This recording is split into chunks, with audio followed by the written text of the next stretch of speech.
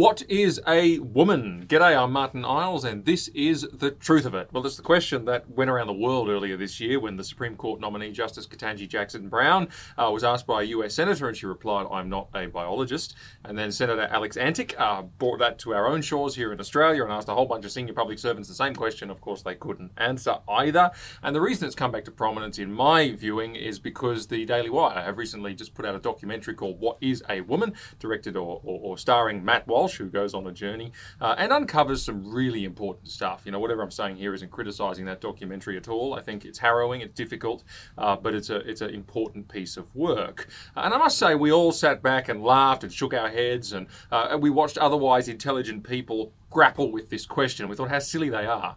But I want to submit to you something which has just been on my mind, which is I think that we have our own problems here. I don't think many of the scoffers could answer that question adequately either, because they were content with a very superficial answer.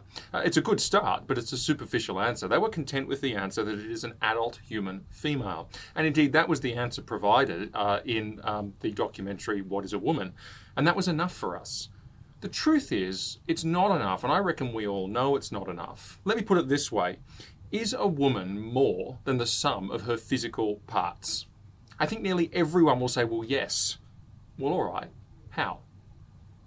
If the answer is yes, then immediately we're saying that there's something innately womanly in the nature of a woman. Not just the way she looks, not just the biological pieces and building blocks that make her up. And I want to go where angels fear to tread, and I want to answer the question properly. What is a woman? There are two things that are celebrated with emphasis in Scripture. Things that are distinctly feminine and absolutely good, and we can be confident of that. These things are where the story begins. When we are starting here, we are starting from safe ground. These may not be, I hasten to add, the last word. More on that in a minute, later on. But they are definitely the first word, and they are absolutely good. They are definitely the best word. They're affirmed by God himself. That's a really important little starting framework. One of the words is in Genesis chapter 3, verse 20, and it is mother. That's what a woman is, right? A man is not a mother. Here's a fun fact.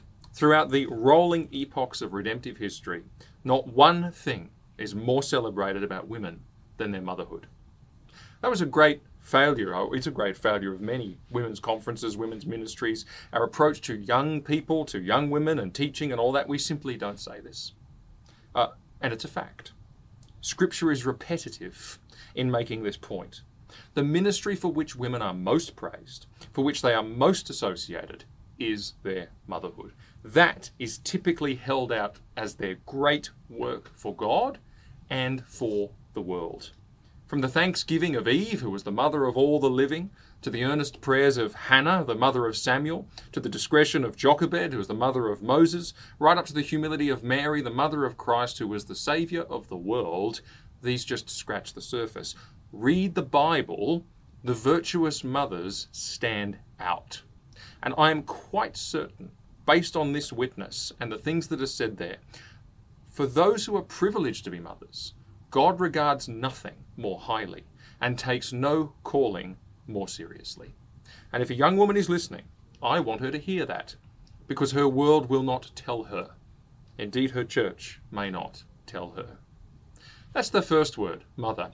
The second word is in Genesis chapter 2, verse 18. It is part of the reason given by God for making something called a woman. It is the word helper. What does it mean? Well, let me give you a cultural thing first. And some will say this is some kind of contorted patriarchy, but it's interesting. It isn't, in fact. It's interesting that often it is assumed that behind a great man is a great woman.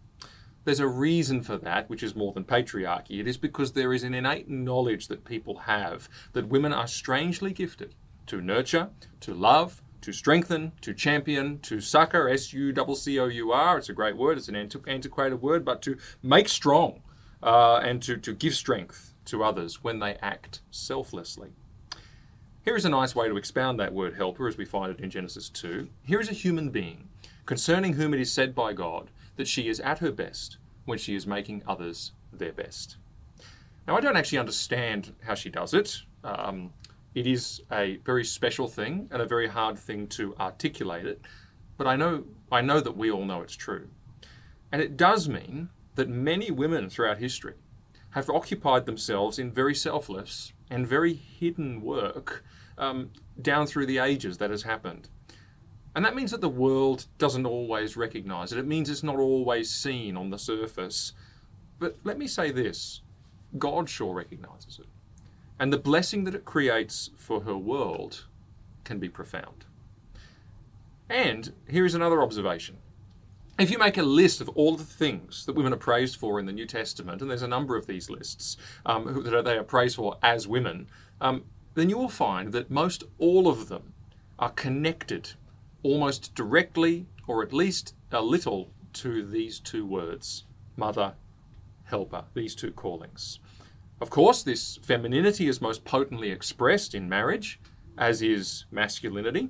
And some will say to me, well, in light of that and in light of what you've said there, are you marginalising unmarried or childless women? The answer is, of course, no. And indeed, I don't think that that's the intent of Scripture in the least. In this world, both of those things happen to some people. And I'm quite unashamed in saying that it ought to be a minority, because most people will be called to marry and have children, and most people need to grapple with that. But it is reality, right? Some that will happen in this world. Some will not go down this path. The traits that make up these key words are still expressed in all of life, and they still guide a great many of life choices and works that women pursue, and they still express something of the great strength that women carry in their persons. One well-known reality, just as an example, is that women enter supporting and people-facing roles and child-centred roles in great numbers. Nursing, teaching, secretarial work, that kind of stuff. And that is not oppression.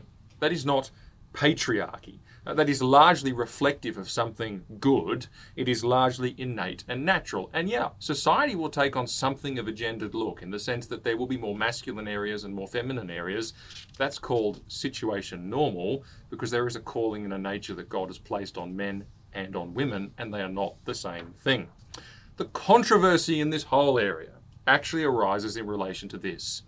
Yes, these things are good. Yes, they are the first word. The question is, are they the last word? In other words, should they be imposed as absolute limits? Now, Scripture never actually says that they are the last word. And one needs to be quite careful about making hard prescriptions there.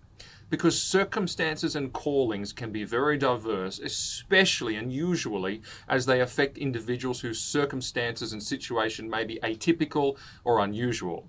And it's important to note that. But I think maybe the best way to think about it is this. And this indeed is the counterculture. It really is. Our world says that the best woman is an independent woman. It says that independence and empowerment are the great female pursuits.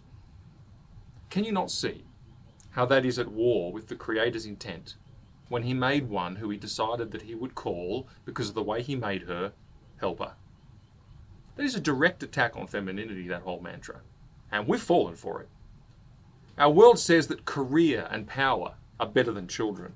It embraces fur babies, dual incomes, no kids, abortion, promiscuity, being unmarried. Or it says, well, family's second and your empowerment is first. Just to scratch the surface. There's far more attack on family than that. Can you see how that is at war with the Creator's intent when he made, as it says in Genesis, the mother of all the living? And he got quite particular, quite finicky about mothering right through Scripture and exalting it. Again, a direct attack on femininity. So no, not quite the last word, but let's embrace what the world has despised. The first words and the best words. And people ask me at this point, okay, now do one on men. And I promise you, I will in the fullness of time. It's just actually a little harder to do, but I will get it done.